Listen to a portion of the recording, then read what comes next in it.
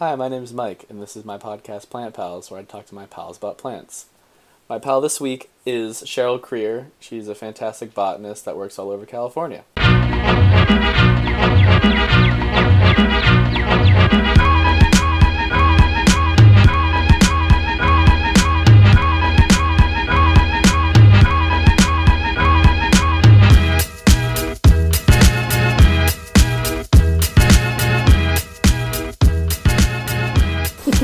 Okay. Hi. Perfect. Hello. Who are you? I'm Sheryl Creer. I guess I would call myself, I'm a botanist and a wetland delineation specialist. I also like to call myself a biostitute. I don't know if that's that one, if you've heard that one.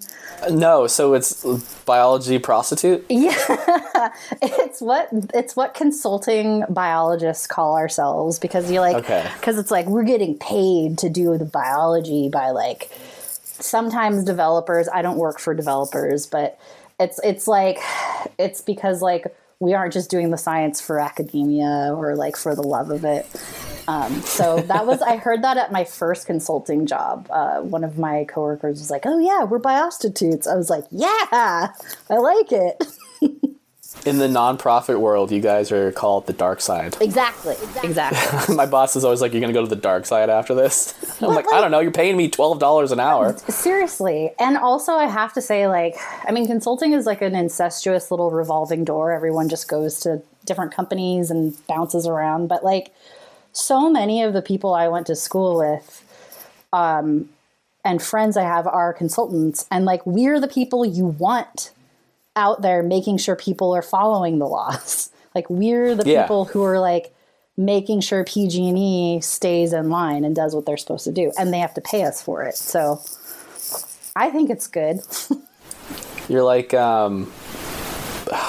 bionatrix instead of prostitutes. Yes. I don't know. Biostitute rolls off the tongue a little bit. I know. Better. Yeah, I struggled with that one. That one was hard for me to get out.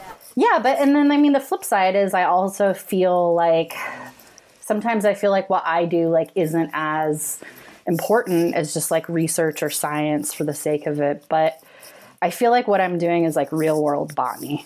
And you're the line between a butterfly going extinct, yes, like we were talking about before we recorded, and or not. Yeah.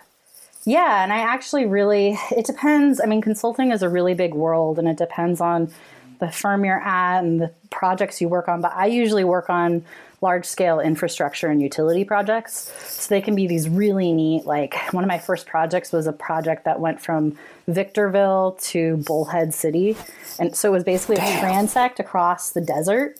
And I just got to do rare plant surveys across this corridor. That's awesome. So cool. Yeah. So, but it depends, you have to not work on things that are gross or you don't feel good about. And that can be kind of a tough balance.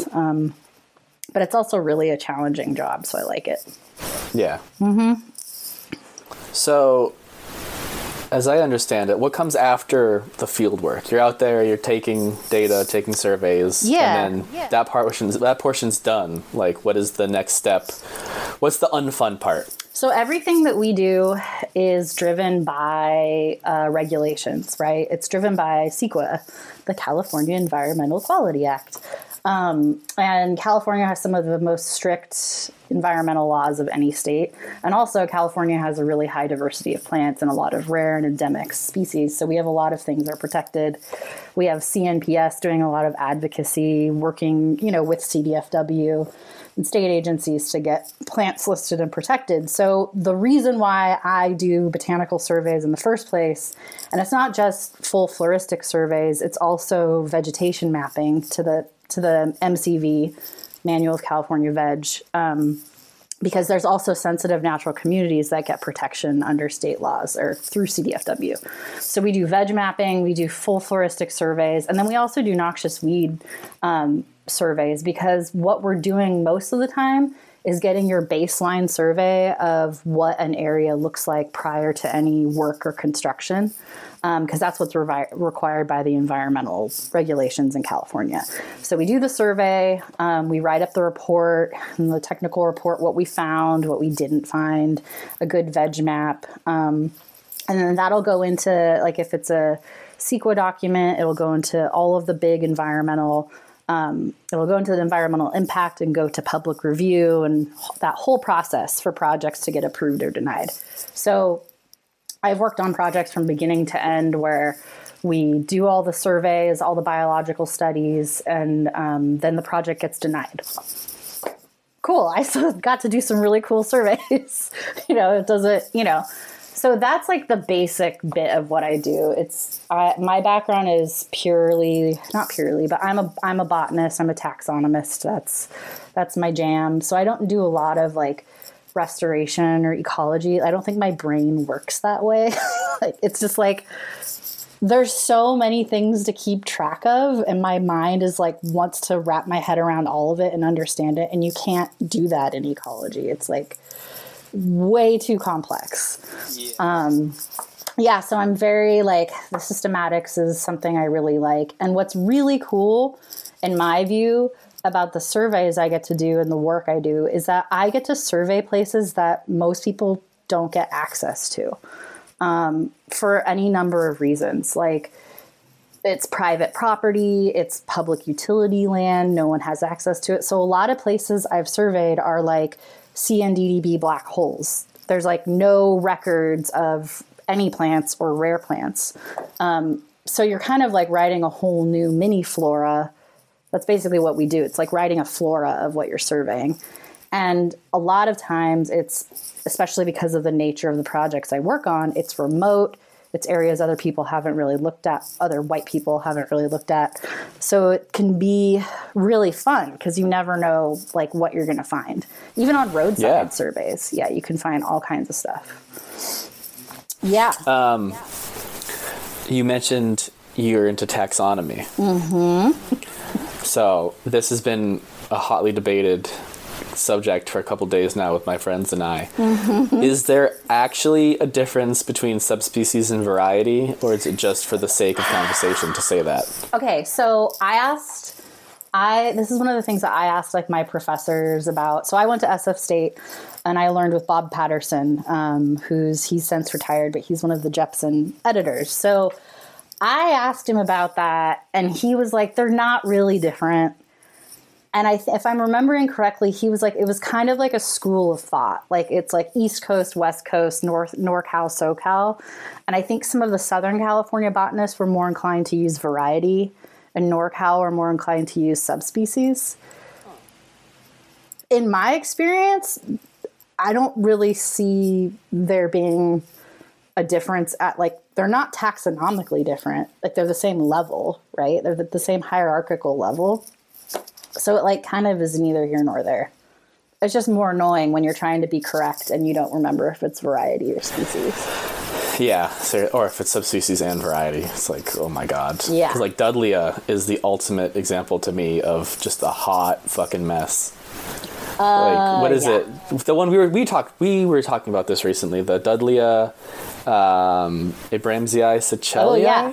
Yes. Which oh my also God. is like, it's another species and subspecies and variety or something. Yeah. So you can go by near the Coyote Creek substation across the street from like the highway where this Dudleya grows, and also the Streptanthus is there, and like, which I've never been to. Because it's private property. No one's allowed to go there. Don't go there. Don't put on a high vis. Pretend you work there. Nope. Don't use your PG&E number 2 key to let yourself in. That's another one where in the Jepson, it's like the difference is like color, I think, in the petals. And then it's literally comes down to substrate. So I had a project I was working on in that sort of in the vicinity where I'm like, this literally looks like the rare one, but it's not on serpentine. So I guess it's not the rare one. That was the best I could do. I love that kind of shit though. Like, I'll go down deep rabbit holes. I foam at the mouth talking about it. Also, like, if we decided oh my God. Astragalus lentiginosus has like... Talk yo shit. Last time I counted, like 16 varieties? Yeah. Like, what the fuck? What's the one that has 47, 49? It's not lentiginosus, but it's like... But at the same time, I came out of Tom Parker's lab, Manzanita dude. And there's some people who are like, these are not distinct species. And I'm like... Manzanitas? Yeah, well, some of them. Yeah. But Tom's like they are. But... So I get why people are like... I'm not a lumper or a splitter, I should say. But I get why people get frustrated. And I get frustrated with the varieties. But if you are the person who's doing the research and you can see and show that there is like a difference, then write the fucking key with 40 varieties. Like, if that's what you see, that's what you see. If it's not that, then lump it together. Arctostaphylos pacifica has 2 TWO individuals known to science. Yeah.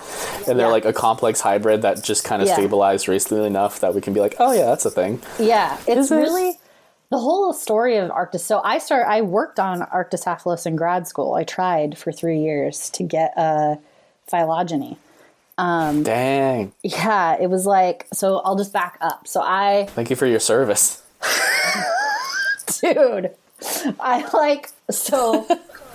transferred to SF State as a general bio major, and in my it was like my bio major is like biology, like bio, whatever, basic bio. In the lab, the part where we go over, where you learn about xylem and phloem, I was like, what is this? I didn't even know plants were so cool like this. I just immediately got intrigued and wanted to know more. And I remember talking to my lab instructor and I was like, is studying plants like a thing? And he was like, yeah. And we actually have we have a department here and it's really good. I was like, okay. So I went and met with Bob Patterson and switched to be a botany major. And so I spent 3 years finishing up my undergrad at SF State, and I probably would have stayed forever if they had a PhD program. But so I finished my undergrad and I knew I wanted to go to grad school. Plus it was I know we're in a recession, but I went through the Great Recession as a college student. So it was the Great Recession. So I was like, fuck it, I'll just stay in school and take on more debt and see where this gets me. And I had been studying with both Bob Patterson and Tom Parker, who are amazing. They're amazing at what they do, and they're really good teachers. And I had this amazing cohort of people. So I'd been talking to Bob about joining his lab to work on plant systematics, and Bob worked on Polymoniaceae and hydrophils and borages. But he was going to retire. So he was like, I'm not taking new students, but you should tell Tom you want to do systematics. And he will take you in a second because he's dying for someone to do Manzanita systematics. So I was like, okay, stupid me, all ear. So I basically I didn't really care what I worked on. I wanted to be in that atmosphere with those professors and just doing any plant systematics. I didn't care really what it was. So I got into Tom's lab and so my plan, and I started my last semester of my senior year starting to work on it. And at the time, chloroplast DNA was kind of new being used. So this was 2010. Jesus, it's been a while. So chloroplast DNA was sort of a new thing. And now people are sequencing entire chloroplast genomes to create phylogenies. But I was just looking at 3 regions because at the time, DNA barcoding was just exploding and everyone's like, we're just going to stick a probe in a tree and it's going to tell us what it is. And I was like, that doesn't work on Manzanitas. Good luck with that. So everyone was using nuclear DNA and it would give you no resolution with Manzanitas. So I came along and I'm like, cool, I'm going to use chloroplast regions. So there was 3 different regions of the chloroplast. And I looked at, I don't know how many I ended up sequencing, but I could just like get no resolution still. And it was basically like someone needs to do the whole chloroplast to do this. And we didn't have the technology or time or money to do it yet. So then I switched. Well, the other thing that was really cool was the year before I started, I'd already talked to Tom about joining his lab, was when they found the Franciscan Manzanita. Do you know about that story? Yeah. Yeah. Can you tell it real quick? Oh, it was so cool. So there's Arbutoideae franciscana, and it was last known, I'm going to botch the years, it was like in the 50s. Yeah, it must have been the 50s because Alice Eastwood was still alive. So there's this, it's Laurel Hill Cemetery, literally Laurel Hill, San Francisco, where was the last known occurrence of this population of Arbutoideae franciscana. It's one of the lower mat forming, kind of like uva ursi, like serpentine. And this was when all of the bodies in the cemeteries, it's like, there was like Odd Fellows, there were a few, they all got dug up and moved down to Colma. Because, you know, like Colma, there's more dead people than live people. Yeah. It's a necropolis. So seriously. So this Manzanita, this was like the last known population of it.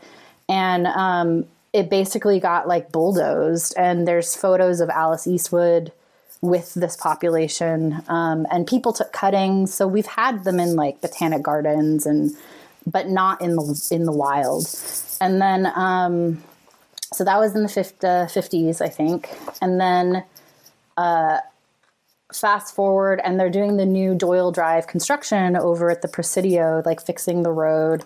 And Michael Chassé, who works, I think he still works with the Park Service. Oh, wait. I didn't know it was him. I work with him sometimes on the Lysingia germanorum in Fort Funston. Yeah, it was him. He's so coy. I was talking his ear off about it. He's like, oh, yeah, you know. Like, I didn't know it was him. Yeah, I'm pretty sure. I mean, that's the story Tom told me. So, like, Tom Parker was like, told me that Michael was driving, and what happened before the construction is that the workers were clearing a bunch, like just chipping a bunch of plants.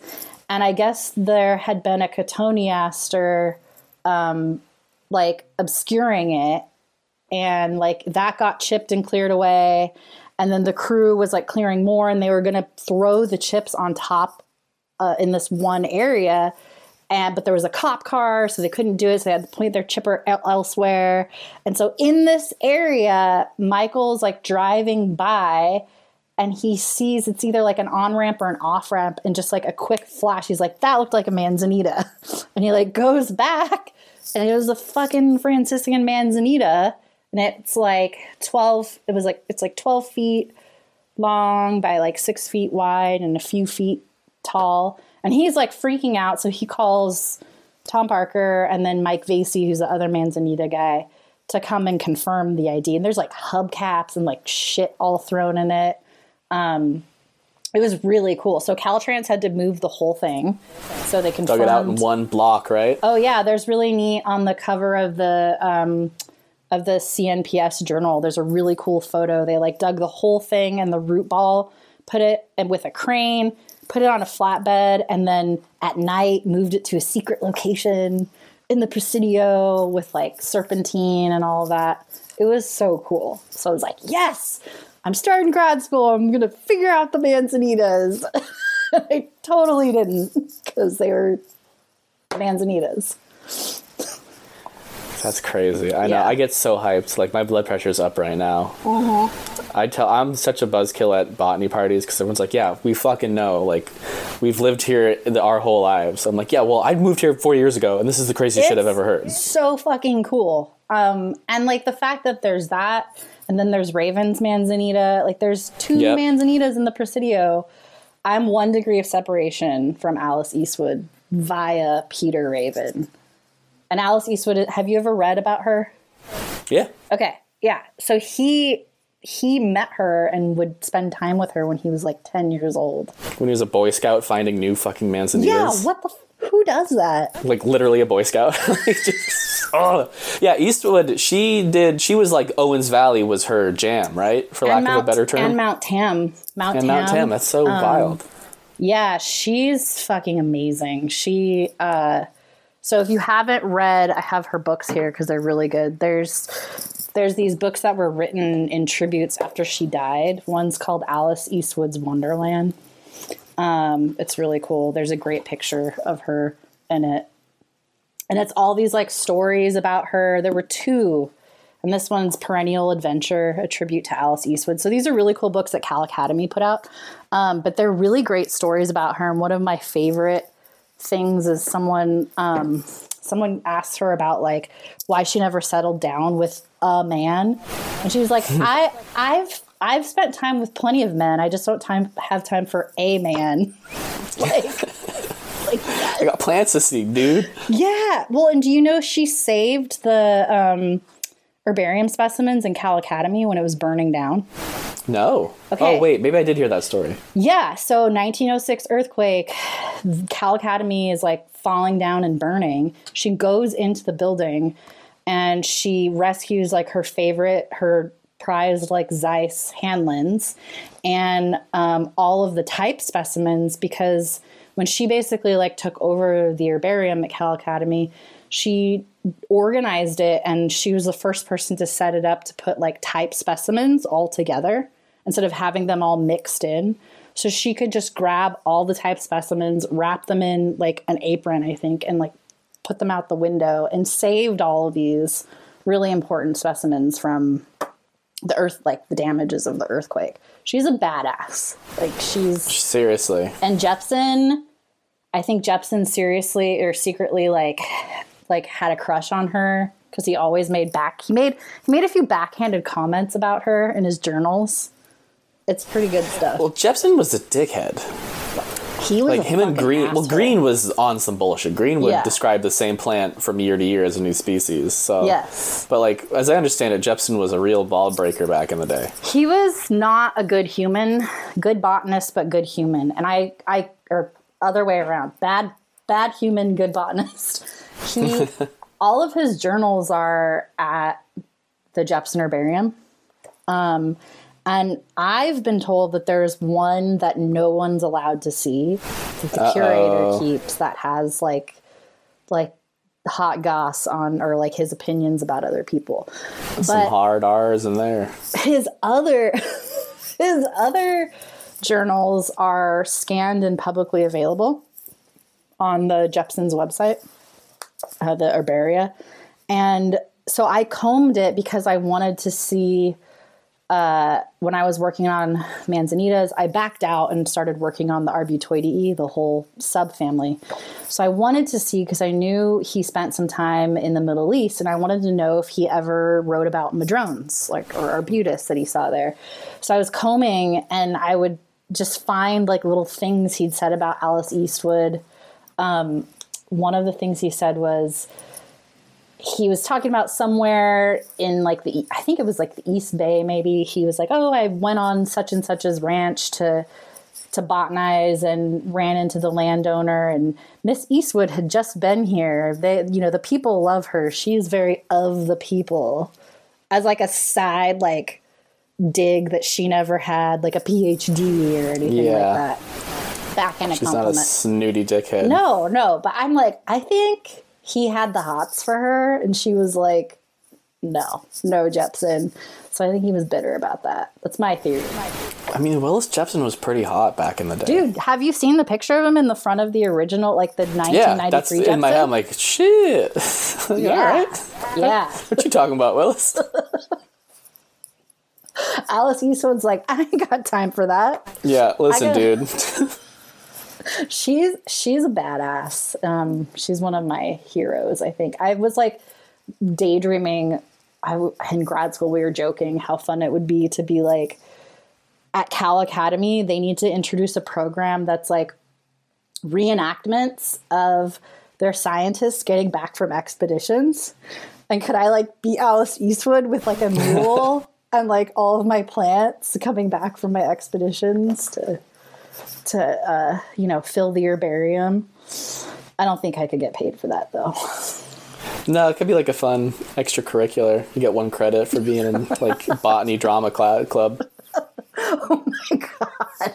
You need to start that. The botany drama club. I mean, you basically There's already enough fucking have botany one. drama. Yeah. I never thought joining the world of plant nerds was going to be like the clickiest thing. Dude. It's really not. People are very sweet across the board, but now and again you find a stinker. Oh yeah, people are really nice, but they're also like, I love in the beginning, and I think that it's not in the second edition of the Jepson, but where it talks about like correct pronunciation. And if someone like presumes to correct you, just like smile knowingly and nod, but like just don't worry about it, basically. Yeah. So I recently made a poll about this. How do you pronounce Douglas fir's Latin name? Douglas fir? Yeah. Now I'm all scared. Give me Pseudotsuga douglasii or Douglasii, depending on the day. Oh, I was thinking Mingussy. Oh, sorry. I have whiskey. Yeah, Pseudotsuga. I have gin. Not like like what did you say? It's like That's, yeah. Is it, so apparently Menzies in German is Mingus or Mingies. Yeah. So it's Pseudotsuga Mingussy. I like Mingussy. Okay, so technically this is my internet connection is unstable. Oh well. Technically, this is why I love that I learned from Bob Patterson, because I can ask him these questions. One of his favorite things to say was like, when you'd ask him something or give an answer, he'd be like, accurate but not adequate. It's like my favorite. But like he's a true academic. But like lovingly, like not like he's great. So you're technically supposed to pronounce commemorative names the way they're pronounced. Yeah. Yeah. So like, how do you say... And I don't know how to even how do you say Navarretia? I say Navaritia. Yeah. It's named for someone named Navarrete. Oh. So, but like, I don't fucking care. If we're out in the field together and you're like, look at this Navaritia. And I'm like, yeah, that's a cool Navarretia. I'm not going to be like, actually, this is like, who cares? Start throwing elbows. Who cares how you pronounce it? It's how I feel about old and new names. It's like, just stay on top of the changes or look up the synonym. Like, if you say nacella, I say stipa. Like, we know what we're fucking talking about. Yeah. Like, you can always look it up. So you're supposed to, with commemorative names, pronounce it the way it's Also, pronounced. it's stupid to name plants after people. Yeah. Can we just stop? Especially like old dead white dudes. Yeah, because there are people who had names for these plants before we decided they had new ones. Yeah, it's going to be interesting to see. I'm sure you've seen in some of the CNPS journals, there was like an article about Clarkia and not calling it Clarkia anymore because Clark had an enslaved man with him on his expeditions and naming it for him instead, which I'm like, yes, this is really cool. Like, we're finally, but then I'm like, there's the International Code of Botanical Nomenclature that you like have to go through. Like, yeah, but they did it once. We could do it again. It's so stupid. It's all made up. Exactly. Species aren't real. Well, that was one of the fun things about like the work that I did. So I ended up working on, instead of Manzanitas, I backed out and looked at the subfamily, which is Arbutus, Xylococcus, Ornithostaphylos, Arctostaphylos, Arctois, 5 genera. Because someone in my lab had done a little bit of work with that group, and the madrones fell out in 2 separate groups, like not being sister to each other. So I like went back into that, but doing it using chloroplast DNA, and basically found the same thing, that all of the madrones in the Mediterranean basin should be one genus, and all of the rest of them over from this part of the world should be a different genus, totally split. And then I had to dive deep into like, what is a genus? What is a species? When do you split stuff? What are we doing here? Yeah. And if you have you ever read Vern Grant's work? No. He's this like really crotchety, also very handsome, crotchety, like plant taxonomist systematist who was like who literally was like, phylogeny shouldn't match like taxonomy. And I'm like, but they're supposed to, like, they're supposed to tell you context, like the names and they're supposed to go together. So it was an interesting exercise diving into like, when do you split a genus? When do you split a species? Like, why? And that's kind of stuff I love to just sort of like run down and think about. But then I'm never going to publish because someone will like, I'm afraid of people coming after me. If I change all Arbutus to something else over here. Well, I mean, they just did it with, okay, here's another fun pronunciation. Prosopis or prosopis? Prosopis, how I've said it. Prosopis. They just nuked that into like 6 different genera. Yes, I know. Like, So it's like, hey. I'm here for it. I know. That was my 9/11. So with Arbutus though, isn't it Arbutus mingussy should be its own like monotypic genus because it's more closely related, or no, like the old world Arbutus is more closely related to the Manzanitas. Is this from the write up in Tom's book? Probably. Yes. So this is from my our work that I need to publish. Yes. So what it is was like, you. Yeah, all of the madrones. So there's like 11 species. We have one, right? Arbutus manzanita, and then there's like Arbutus halepensis. There's 9 other species down in like Mexico and Baja and Central America. So there's like 9. And then over in the Mediterranean basin, there's 2 species. And then there's a third on the Canary Islands. So there's 3 over there. Those 3 completely fall out separate. And those are like in one group. And then the rest of them over in our part of the world on the Western Hemisphere are not even sister to the other 5 genera in the subfamily Arbutoideae. It's really weird. But that was like my, that was like 10 years ago and using 2 chloroplast regions. So it confirmed what was seen with the nuclear DNA, which is that the 2 groups of madrones aren't even sister to each other. Like, it's hard without a tree to show you, but they're not sister. So they need to be split. And the old world, I don't like old world. The Mediterranean basin species were named first because Linnaeus. So that means everything else over here needs to go to a new genus that theoretically I could pick if I ever decide to publish. Yeah. But it's just like, it's too much That's work. so cool though. It's so much power. I know. So, well, the thing is like I reached out to Paul Sorensen, who every specimen I looked at, like every herbarium specimen of a madrone, he had like collected or annotated, I swear to God. And there's like even in the Jepson herbarium, an Ornithostaphylus specimen that he even pulled up like the whole burl. Have you ever seen Ornithostaphylus oppositifolia? Oh, I've only seen a couple of pictures of it. Yeah, I've not paid much attention. Cool. So there's some in the Tilden Botanic Garden. It's a beautiful plant. Yeah, and then it's down in on the border. Recently. Yeah, it's a gorgeous plant. It has little tiny burls though too. So he like literally put the whole little thing with the burl like on a sheet. It was amazing. So Paul Sorensen's name keeps popping up everywhere. And he actually is the author of the genus Dahlia in the Flora Neotropica. So I reached out to him. I was like, I see you've touched madrones and others in this group. Like, what's up with like, tell me more. And he was like, yeah, I would see all of these like with dahlias, and I got interested in the group. And I'm like, so what do you think about the madrones over here and over there? He's like, well, I thought in the 90s they should have been split, but I decided to let sleeping dogs lie and just like not touch it. I was like, interesting. Okay. Yeah. So he's retired. He was up in, I can't remember where it was while I was in grad school emailing him. So I was basically like, do I have your blessing? Like, would you back this up? Because I I'd seen herbarium specimens and some things in the field, but I didn't like have my hands on all of them.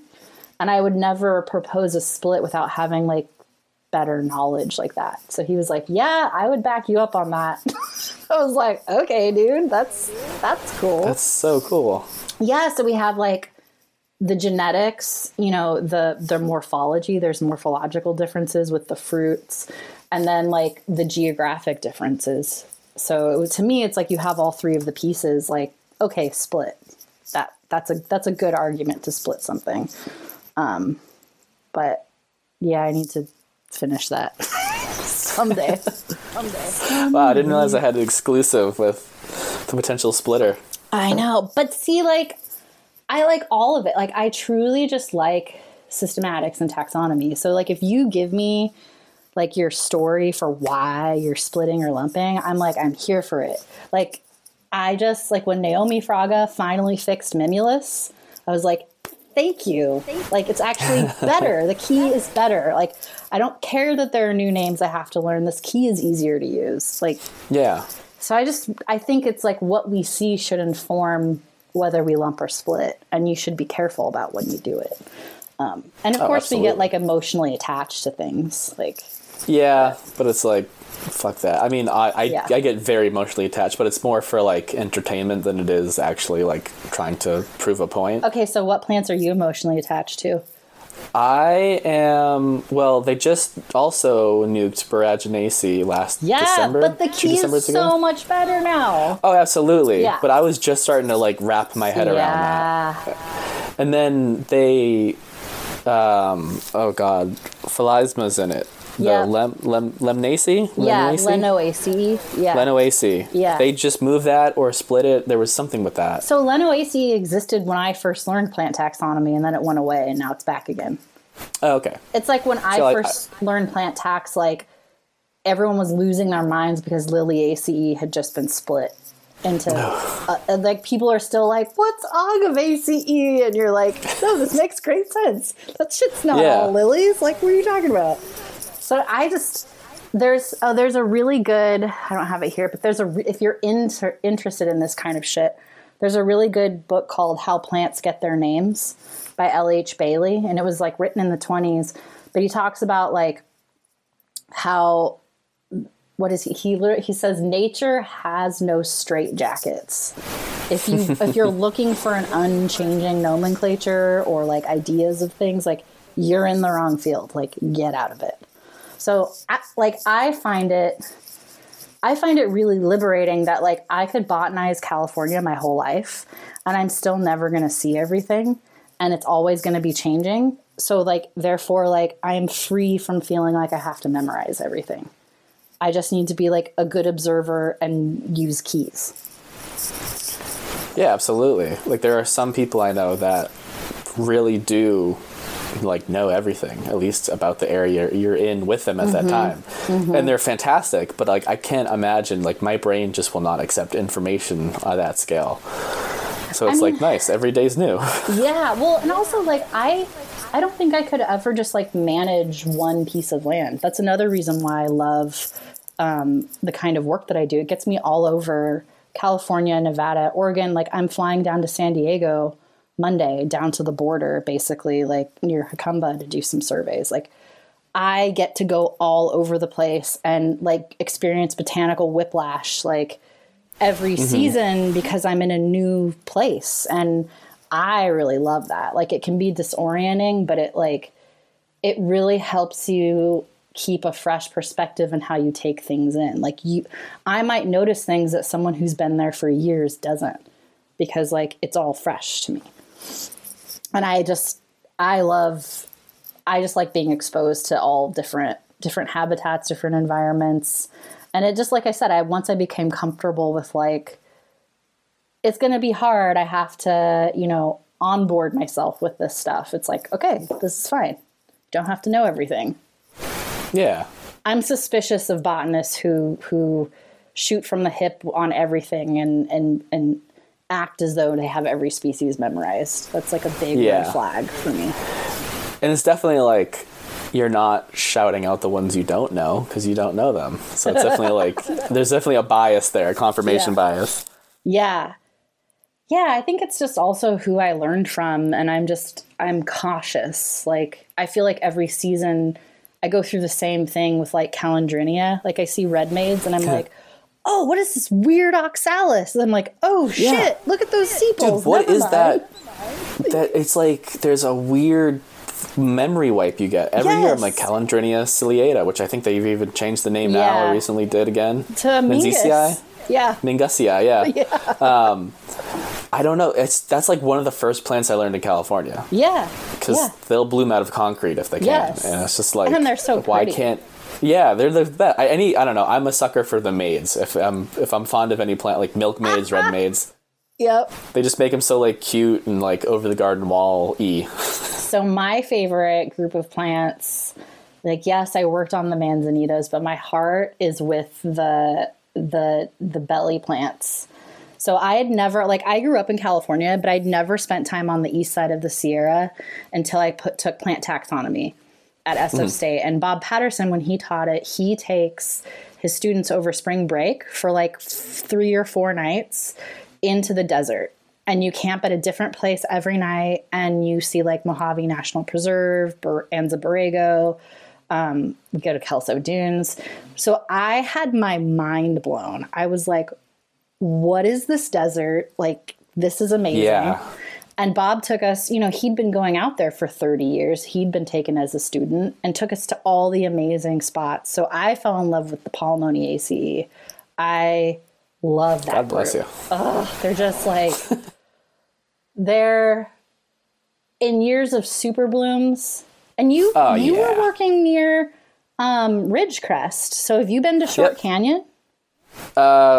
Yeah. Short Canyon, like Sand Canyon. Yes. All those complexes there. Yeah, that was where we went all the time. Yeah, Short Canyon has Phacelia nashiana. That like. See, we went in the extreme drought of last year. I didn't see a goddamn thing. So these places. And then it rained a bunch. Yeah. Well, so these places I went as a student, I TA'd plant taxonomy, and basically they couldn't get rid of me. So I went back every year, and I go. If I don't end up in the desert for work, I go by myself every year for like to get to the desert.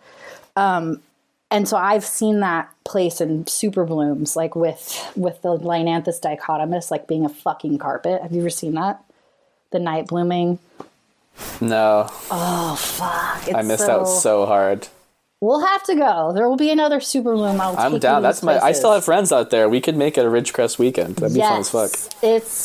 So the polymones, and especially there's this one that it'll grow anywhere, but it really likes desert pavement. Langloisia setosissima, subspecies punctata, lilac sunbonnet. It's like, you got to look it up. It's like a nickel-sized flower, and the whole plant is even smaller than the flower.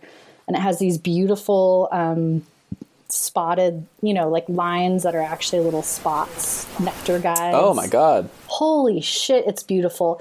And I didn't realize that Bob was doing this. So I would go with him when he was taking students and I was TAing plant tax. And we'd like stop and, I'd kind of scout and walk around looking for plants to alert Bob to bring the students to. And he'd be like over there being like, hey, you guys, watch what happens when Sheryl finds this plant. She's going to like do this thing. Apparently I have like a weird voice, like a voice that happens that he calls the robot voice. So I'd be like, oh, you're so beautiful. Look at this plant. And Bob would be like, she did it. Like, and they're all laughing at me. And I don't know what the fuck is going on because I'm like freaking out about a belly plant. I was thinking, so it's not related to, well, actually, before I say something stupid, let me look at them side by side. Yeah, no, desert calico. Yeah. Looks super similar. Loceliastrum? Yeah. That's like my second most favorite. They're like both polymones. And that one's so cool because it's bilateral symmetry, the flower. Yeah. It's a bilateral polymone. It's so cool. Yeah, sometimes those will be growing together and then I really lose my mind because they're just like, I can't handle the belly plants. They're pretty great.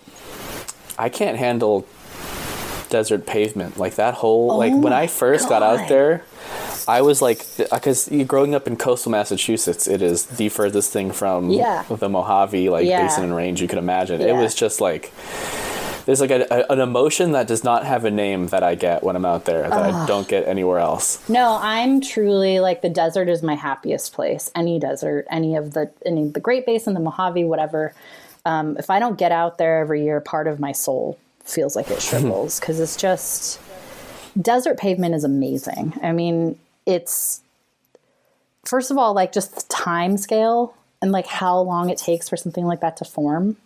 Yeah. And when you're in the desert and all the geology is just like in your face, and you can like time travel just by looking at, I don't know, it blows my mind. I love it. Like, you can see the high water marks on the glacial lakes that formed at the end of the Ice Age. Like, Yeah. What? You can see where the lakes were? Like, that shouldn't be. Yes, I was. You see that white line on the mountain? That's where the water used to be. Like, what? I was working up like in Nevada. It was this really cool project it was a fiber optic line that went from Reno to Vegas. So it was like a transect across Nevada. It was so cool. I got to do botanical surveys and wetland delineations. But we were in an area like hiking on a trail for funsies, me and my coworkers. And it was like an interpretive trail. And so I'm like standing and I'm looking and I'm like, that looks like an old shoreline. That's so weird. And they're like, yeah, Sheryl, look at the sign. And the sign's like, this is the old Lake Lahontan. I was like, what? Like, it's just, and then you can imagine like the wetland, and it's just like, that stuff blows my mind. It's so cool. It's amazing. Glacial Lake Mojave still fills up just a teensy bit in the monsoon years. Like, I was out, it's just north of Baker, there's a lake bed, and the Army plowed a little road through it. So there's about 6 inches of dirt on each side of the road, and the rain catches it just enough that for a day or two it just sits out there. And I'm like, it's so back, cool. Like, it's back. Seeing standing water, like, I got to delineate a real deal playa that was like holding water in Nevada. It was so fucking cool. I also do wetland delineations, and that keeps me busy year round. And that's a really important part of permitting for projects. But you get to dork out on soil. So like, you have to like dig soil pits and like read hydrology. And it's if you're into detail-y little shit like I am, it's perfect. But playas are amazing. Like, they're these just like huge sheets of water that will just like sit there, you know, like inches deep, and take weeks, months to evaporate. Yeah. I had a dream that Death Valley filled back up, like, in earnest over the summer. And then they had that 2-inch rain day in August. It was like the wettest day in 1,000 years or something. Yes. And then it did. So I'm a prophet. Get on board. This is the you know, the boat's still at dock. You can do this thing. Yeah, man. I had a blog for about 6 months during COVID called like Plant Cult or something, and then I got really sick of writing blog posts, so I just stopped. So now you're doing a podcast? So now I'm doing a podcast. Now I can just talk my shit and drink my drink. Although editing takes like 4 times as long. Dude, I was gonna say, like, the work that goes into this kind of stuff is a lot. Like, you must have a lot of free time on your hands. Yeah, I do. I'm a white man with a podcast. I thought that was pretty self-evident. So good. Okay, fuck, marry, kill, Jepson, Linnaeus, Darwin.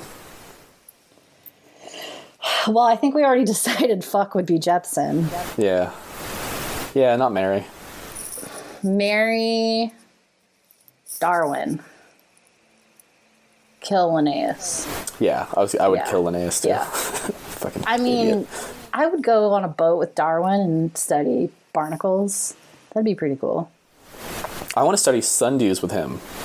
Did he study sundews? Actually, he said that he thinks, I'm going to butcher this quote, but there was a quote by him. He was just like, I think sundews are more important than every other species in the world. He's like, he was just so gassed up. Because he's like, you know, as like a devout Christian in the 1800s, when a plant supersedes the food chain and is now back on top, like, Linnaeus had the opposite impression. He's like, sundews are an affront to God. This is the devil's plant. I fucking hate this thing.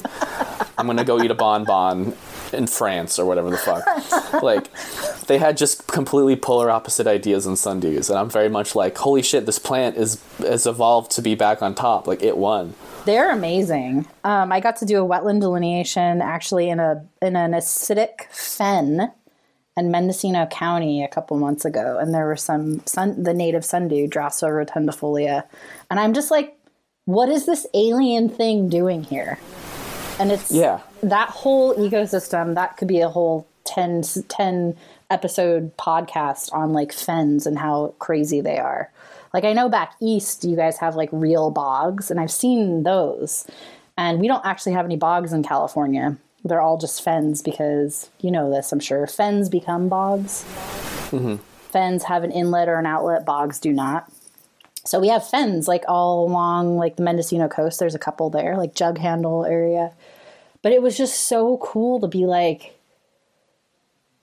I'm just not used to seeing things like a sundew like in nature. That's the other thing. Like I think gardens are cool. I love it when people can grow stuff. I appreciate it. But like, there's nothing like seeing things where they're supposed to be that makes me so excited. Like it. Yeah. Like there's a kind of a small movement now for bog gardens. Oh yeah. You have just like the super wide, kind of deep terracotta pots, and you just fill it out with sphagnum, and then put whatever carnivores you want. That's incredible that people can recreate those conditions. But to just be like, I have fallen through. All right, disclaimer. I know you're not supposed to do this, but I have fallen through so many standing peat mats, like in bogs back east, because there's Sarracenia and whatever orchids. Yes. But it's just like, it's so clean in a way because it's just sphagnum and then a carnivorous plant, and that's it. So I was trying to dig soil pits in this. In that? Do you know how much soil, like how much plant material there is before you get, there's like 16 inches of like plant material. And then there's a technical term, it's like a technical definition for muck, which is like broken down plant material to a certain phase where it's like this greasy black, and it's back east everywhere, but it's not really common here. So we were like digging a pit, and I was like, oh my God, I think this is muck. And we were like so excited because of the muck and the acidic fen. It was so cool. And like the mineral layer is like 16 inches under vegetation. It's like the peat man, you know, that preserved the guy who was like thrown into a bog and how he was like perfect. Yeah, shit doesn't break down. Don't throw bodies into fens. They won't decompose. You'll never get away with it. Did you see they found butter in a bog and they unwrapped it? It was like in a leather pouch or whatever. And it was from like 1600 BC or something insane like that. That's amazing. And they unwrapped it and they ate it. And it was like, yeah, it's butter. I love that part of science when we're like, we've uncovered this, look into the cuisine of the ancient Romans. We found this jug of wine that's from 4,000 years ago. Yeah. Okay, we've documented it, right? Let's drink it. Yeah, let's just eat it. Let's get in there. I mean, there have been a couple of times way out in the desert where I found sealed jars of things, and I've been like, should I open this and smell it? I feel like there was something, I'll probably edit this out because I'm totally blanking, but I thought I found something once. I don't know. I think I found, you know what? No. I found a beer on the street recently and it was unopened. I was like, yes! The stuff that we find on the side of the road, like nothing. So Matt Berger, I'm sure you follow him on Instagram. Oh yeah, he finds bodies. Okay, so I pulled him in as an on-call to help us with our surveys in Nevada with my company. So he comes out to do botanical surveys with us. It's fucking great. I love him. He's a great human. I'm so glad. Like, he's one of those people who gets just as like dorked out as I do over seeing a plant I've seen 1,000 times. And it's just this like great feedback loop where we're so excited and happy. But he found like 2 guns, $100 bill. He found a $1 bill. He found a mining claim. He finds the craziest shit. Like I found like some like 12-inch long shell, like gun shells. I don't even know what they would be for, in one of those, like they're on like a long clip, like what Chewbacca wears, kind of a thing. out in the middle of a wash in the desert. Like, I've found that. But Matt gets out there and finds, like, 2 guns. Yeah. Like, don't touch that, man. Don't get your prints on those things. No. The other thing, too, roadside work is, like, rite of passage is you have to find a dildo or a vibrator. Like, that just happens. I have never found that. I found, with my seed collection crew out in the Mojave, we found, like, a paperweight that was just a rubber boob. It wasn't like an implant. It was just like it was a whole tit, like, just out in the middle. How do you know it's a paperweight, though? Because what else could it be? Please, let it be a paperweight. I don't know, art? Like, somebody's like... Honestly, yeah. We found a woman mannequin that was shot to hell. Oh, God, that's freaky. Some of the shit humans do in the middle of nowhere. I know. I also didn't have a concept of the middle of nowhere until I came to the desert. Like, it's all old growth. If there's no building going on, that is how it's been since creosote showed up 11,000 years ago. I love it. It's also like there's nowhere that's as quiet as the desert.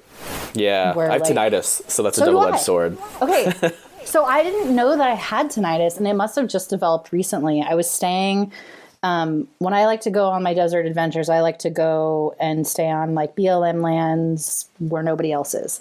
So I was like out in the middle of nowhere at this really cool, actually, petroglyph site that I'm not going to name. If you want to know about it, you have to ask me about it. It's got thousands of petroglyphs. So I was out there. Is it near Ridgecrest? No. Okay. I thought I knew it. I'll tell you. We could talk later. It's a really special place. It's on BLM lands. It's not. If you know to look for it, you can find it. But so I'm staying out there. I already felt kind of like maybe I shouldn't be staying out here by myself. This feels like a special area. But I was like, that's fine. It's okay. So I like go to sleep and I wake up in the middle of the night because I hear like this beeping.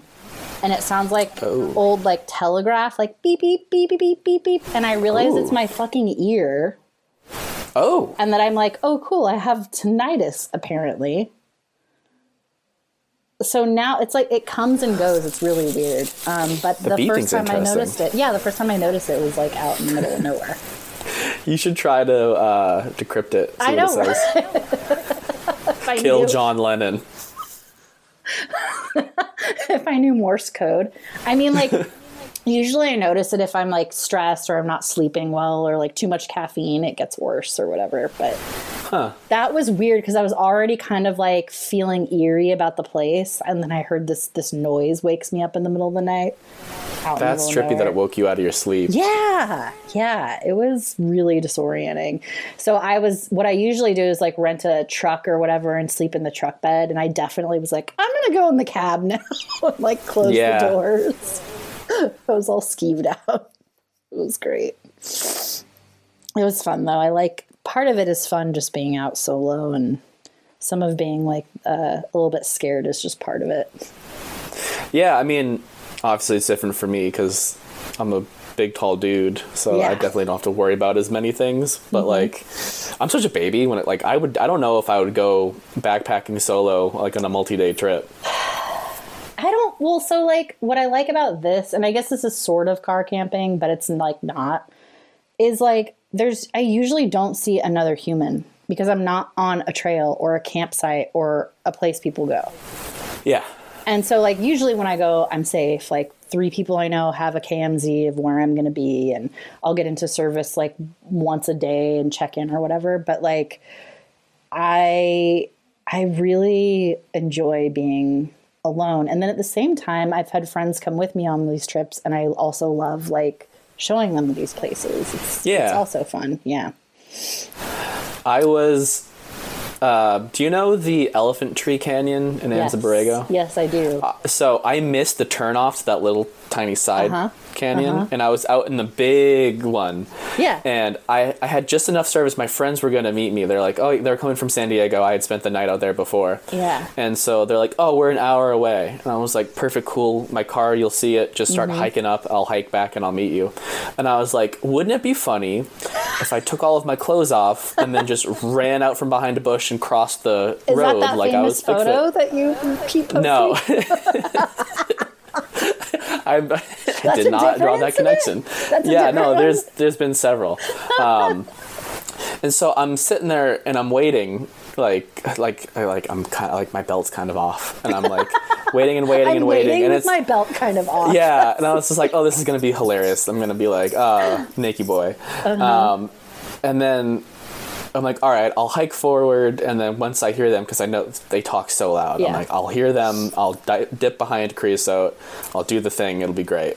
And then they end up, like 3 hours later, I'm back at my car, and I'm like trying to find service, and I'm like, what the fuck? They just missed my car entirely. Like, they were in a different part of the park. So, I was like, holy shit. If anybody else had come up that trail, I would have been a felon. That would have been bad. You could be on the sex offenders list. Yeah. That'd be great. But the, yeah, God. The photo you were referring to was when I was out in the Mojave and Ridgecrest. Have you been to the Burrow-Schmidt tunnel? No. So there was this eccentric dude named Burrow-Schmidt who out in the 50s, 30s through 50s, he was like, I'm gonna revolutionize the boron industry and like heavy, like rare earth minerals and all these things. I'm gonna dig a tunnel straight through this granite mountain range from like southeast of Ridgecrest to the town of Mojave, where the train was. Yeah. And he got like a mile and a half in. He'd used dynamite by himself. Several times people would be like, Burrow-Schmidt hasn't come to town. Like, we should go figure it out. They have to go dig him out of, his legs are pinned by some boulder that fell on him. What? Eventually they just built the 14. Or I guess the 395 in that stretch. Yeah. And so, but he was just like, I gotta see it through, man. Like, I spent most of my life doing this. So you can go out still. You can just walk all the way. Because he never made it to the other side, but he did dig like a little access side tunnel, or somebody did. So I was with my crew, and I was like, wouldn't it be funny if I was like a feral human, and you just turn on the flashlight, and I'm there, and I just skitter off into the night. And then it became like every time we're out camping, I'm like, let's do the feral human thing. That's funny. My partner calls me a feral biologist. Like, every time I come back from the field, they're like, oh, look, it's the feral biologist again. I'm like, what? What are you talking about?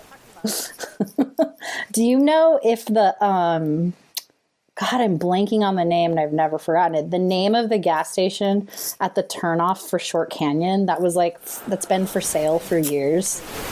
Oh, in Pearsonville, quote unquote? No. With the giant lady with the tire emporium? No. Okay, I'll have to look it up. But it's like... Oh, no, it's the no, I'm thinking of a couple towns up. Like Olancha? No, it's literally like... Shit. It's how I map it. It's this little... It's not even a town, it's just a gas station, but it has its own, unincorporated name. But anyway, it was for sale... It's been for sale for like a couple $1 million for a few years now. Oh, Brady's. It's called Brady's. Oh, yeah. And have you ever been inside that place? He has like weird knickknacks and like the dude is really creepy. I don't know if the place is still for sale, but friends and I contemplated, we're like, would it be cool to buy this place and like be right at the gateway to Short Canyon? Nah. No. Because then you're responsible for a gas station. Yeah, it's close to the Indian Wells, the brewery. Yeah, that's a cool little spot. Yeah. Except then you see the spring out behind where they're drawing their water from. Yeah, it kind of sucks. Yeah. I wanted to make that my hangout, but it's like literally a 25-minute drive because it's on the other side of the highway. It's isolated. Ridgecrest. Yeah. So we stayed, I don't think it was Sand Canyon, which is right over there too. We were there on a field trip and someone lost their car keys. And there's 10 of us students. And I guess it's like they do a lot of interpretive programs with the students. In the school in Ridgecrest, they come into Sand Canyon and there's a little riparian area or whatever. So we're all like hung over. There's like beer cans, and we're like trying to like find this guy's car keys, and this like school bus comes rolling up. We're like, oh shit. I don't know. I think that guy ended up having to get his car towed to like a dealership somewhere. This is why you don't get those like switchblade keys, because like the piece falls off. Yeah. That's what happened? The hinge broke? Yeah. That's bad luck. That so you're sucks. just like screwed. You can't get out of there. I've had pretty good luck. I've had like several flat tires, but I've never been like totally broken down in the middle of nowhere, knock on wood. I probably just cursed myself. Yeah, honestly, it's been all flat tires, and maybe like we had a coolant light come on, but it was just the gauge was broken. Yeah. Well, actually, I should say I've had an experience where, have you ever been to the Kingston Range? Is that the one? No, I don't think so. It's like east of Death Valley. Then no. Yeah, so it's this really beautiful, it's a really beautiful range. It's like west of Vegas. And I was out there in the area for field work. We were doing a wetland delineation, and there's a playa on the other side of the range. And I was like, well, it's important for us to see this playa for our work, so let's drive through the range to look at it. And we get to like the top, and there was a light dusting of snow on top, and my coworker's car is like stalling and like not working. And I'm like, great. Like I basically take us on this bullshit extracurricular field trip, and then the car breaks down. I'm going to get into like so much trouble. So we ended up like, we limped it like down the mountain and got to some like gas station, like a half hour away. And we had to go all the way to Vegas, get it towed to Vegas to the dealership. And we found out that there was water in the fuel because we went to fucking Pahrump and got gas. So don't get gas in Pahrump. They watered down their gas there? I don't know. Like, that's the only thing. They were like, where did you get gas last? There's water in it. Wow. Yeah. So that was like the only other. I've had pretty good luck with field vehicles, like, surprisingly. Had 4 flat tires this last field season, so that was really fun. I'm very good at changing tires now. Yeah. We were out near Kingsman, Arizona. And my crew lead brought his dog for the weekend. For the week we were out there, and that dog, God bless him, sniffed a teddy bear. And just got a snoot full of it. Like he's like, fuck, all right, I found the one vet in Kingsman that'll do this. Like, I gotta go. He had brought his own van that he had pimped out into like a little house. Yeah. So he brings the poor dog. The dog's fine. But so we're like, all right, we'll finish up scouting this area, and then we'll come meet you. And then like 20 minutes later, we're like pulling out, and we get a flat. And we're like, what the fuck? Like, it was day one out there. But it was during the sulfur cloud butterfly migration. That's cool. In like September. Yeah. Oh, that's really that was cool. Gorgeous. That was worth it. Dude, I don't know how people have dogs in the desert, like between snakes and cacti. Yeah. It's such a... And dogs like to sniff everything, and everything that's sniffable is damaging to you. Have you ever been stabbed by a cholla before? Oh, God, yeah. I've gotten to the bone a couple times. Oh, God. I had a cholla. I don't know if you can see this, like, see that light or the kind of purplish patch? Yeah. I was planting coast cholla. And I had gloves on, and I just caught it wrong, and I got a spine snapped off right there. And I tried digging it out, couldn't find it, like, got as much as I could. It was like, all right, my body will absorb it or spit it out soon, whatever. For 6 months, I had a purple welt. And then I remember on election night where Trump finally lost. You just dug it out? No, I squozed the hell out of it. And then it shot across my bathroom. And then the next day, my finger was completely healed. I was like, That's dude, amazing. what? I've been there for 6 months. I've definitely, like, I was doing some surveys in the Old Woman Mountains, I think they're called, like southwest of Vegas. And it's like this, like, decomposing granitic with, like, cholla everywhere. So you're, like, slipping and sliding. And I, like, slipped and got one, like, on my leg. And then my friend who was with me, like, we didn't know the trick with the wide tooth comb. You know, you take a comb and that's how you get it out. So she has like 2 pencils. She can't get it out. So I'm using pencils trying to like pop it off my leg, and it comes off, and just like from gravity, the segment landed on my thumb, and like 3 spines went into my fingernail, like into my nail. It's just like, why does this plant have to be so like nasty? I'm not trying to hurt you. I swear they're like magnetic, and they just sense you. They just break off and come over to you. I mean, I'd rather deal with like this is my favorite question to ask people who do field work. Would you rather get rid of ticks forever or poison oak forever? Poison oak. Yes. I have no issues with ticks. 100%. Yes. I got bit by 1 tick in May, and then I didn't see them again this year. Yeah, it wasn't a bad year for ticks. That's weird. Yeah, I totally agree. Like ticks, you're just like, cool, I see you, get off of me. Like, as long as you check, you're fine.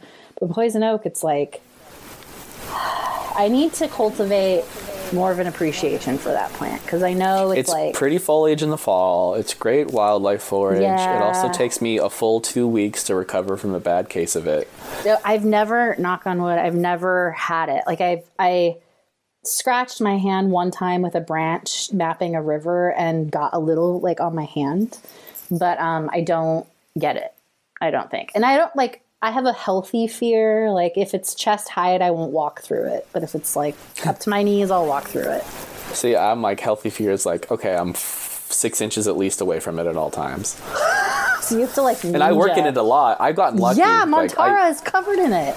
Yeah, well, I got it bad from there. I had it pretty much exclusive from like knees down and elbows up for about a month when I was doing that job. Oh god. And I'll itch it bloody because I'm like, I already have it. It doesn't spread. That's a myth. Like I need something, man. Oh, that's so bad. But okay, so like the other side though is like I have the worst allergies. I'm like allergic to all the pollen. I have to be on like allergy meds and like a nasal thing like year round, or else like I cannot function. It's like, I did one of those scratch tests a few years ago. Like I went into the doctor because I was like, all right, I want to see what I'm allergic to. And she like does the whole, you know, have you ever seen this? They like scratch your back. Yeah. And she would be like, ooh, that one's really bad. And she's like, oh, that one's even worse. What is it that you do again? And I'm like, I'm a botanist. She's like, yeah, you're allergic to all of the pollen. Damn. Like, you shouldn't do that. No, but I mean, I feel like I'd rather take that than poison oak, because at least I can like take meds and be okay. That's true. I don't have any known allergies, but I had like once every couple of years, I'll just have a week where I'm like, oh, I'm dying. Like I can't breathe. I can't stop sneezing. Like my eyes are like just streaming. I wonder what it is. Tears and mucus. I don't know. It was this April we had that hot spell. Yeah. And for that hot spell's duration, I was just a blubbering mess. Ooh, yeah. I thought it was COVID. I was getting tested. Allergies are no joke. My mom's allergic to everything. And like growing up, seeing her suffer, I'm like, I got the recessive on that. Oh, you're so lucky. Yeah, I mean, medicine, it fixes it. I don't have to worry about it. But like when I forget, and like when I was a student and collecting for plant taxonomy, just like exposing myself to all the pollen, I didn't fucking know. And I didn't like have money to go to the doctor. And so I remember like one time I was collecting an oak branch and I like cut with catkins and it like dumped pollen all over my arm. And I didn't have to like go to the hospital, but I like lost my voice. Like I couldn't. Holy shit. Like I was like, okay, I'm allergic to oak pollen. Good thing I just rubbed it all over my arm. Now I know. So I probably gave myself allergies. I feel like, that's definitely, I have definitely worked my way into, like I didn't get poison oak for the first 2.5-3 years I was in California. Yeah. I get poison ivy super bad. Okay. But then. So wait, are they in the same family? Same genus. Okay. So you get poison ivy really bad, but you didn't get poison oak initially. I didn't, and then once I got poison oak, the floodgates opened. You exposed yourself. Yeah, so I know that like, so I'm not going to like roll around in it. So I try to avoid it, but because I know it can build. Oh, that sucks, dude, because there's no getting around that. Nope. I got it on the palm of my hand once. You know how hard it is? You know how much oil you need to have for it to infiltrate a calloused palm? Well, like, I was so pissed. I mean, maybe your palms are a little weaker than you thought. I don't know. Apparently. I just had like the crazy. Pan's Labyrinth eyes for a while. Oh, God. That's so bad. You can't get like any relief from that, can you? No. Yeah. No, thanks. That sucks. This is a great conversation. Yeah. On that note, do you want to wrap it up? Mm-hmm. Cool. Well, thank you so much for talking to me. Yeah. No problem. Appreciate it. Thanks for asking. It was pretty random and fun. Hopefully people will find something interesting. Oh, they'll glean something.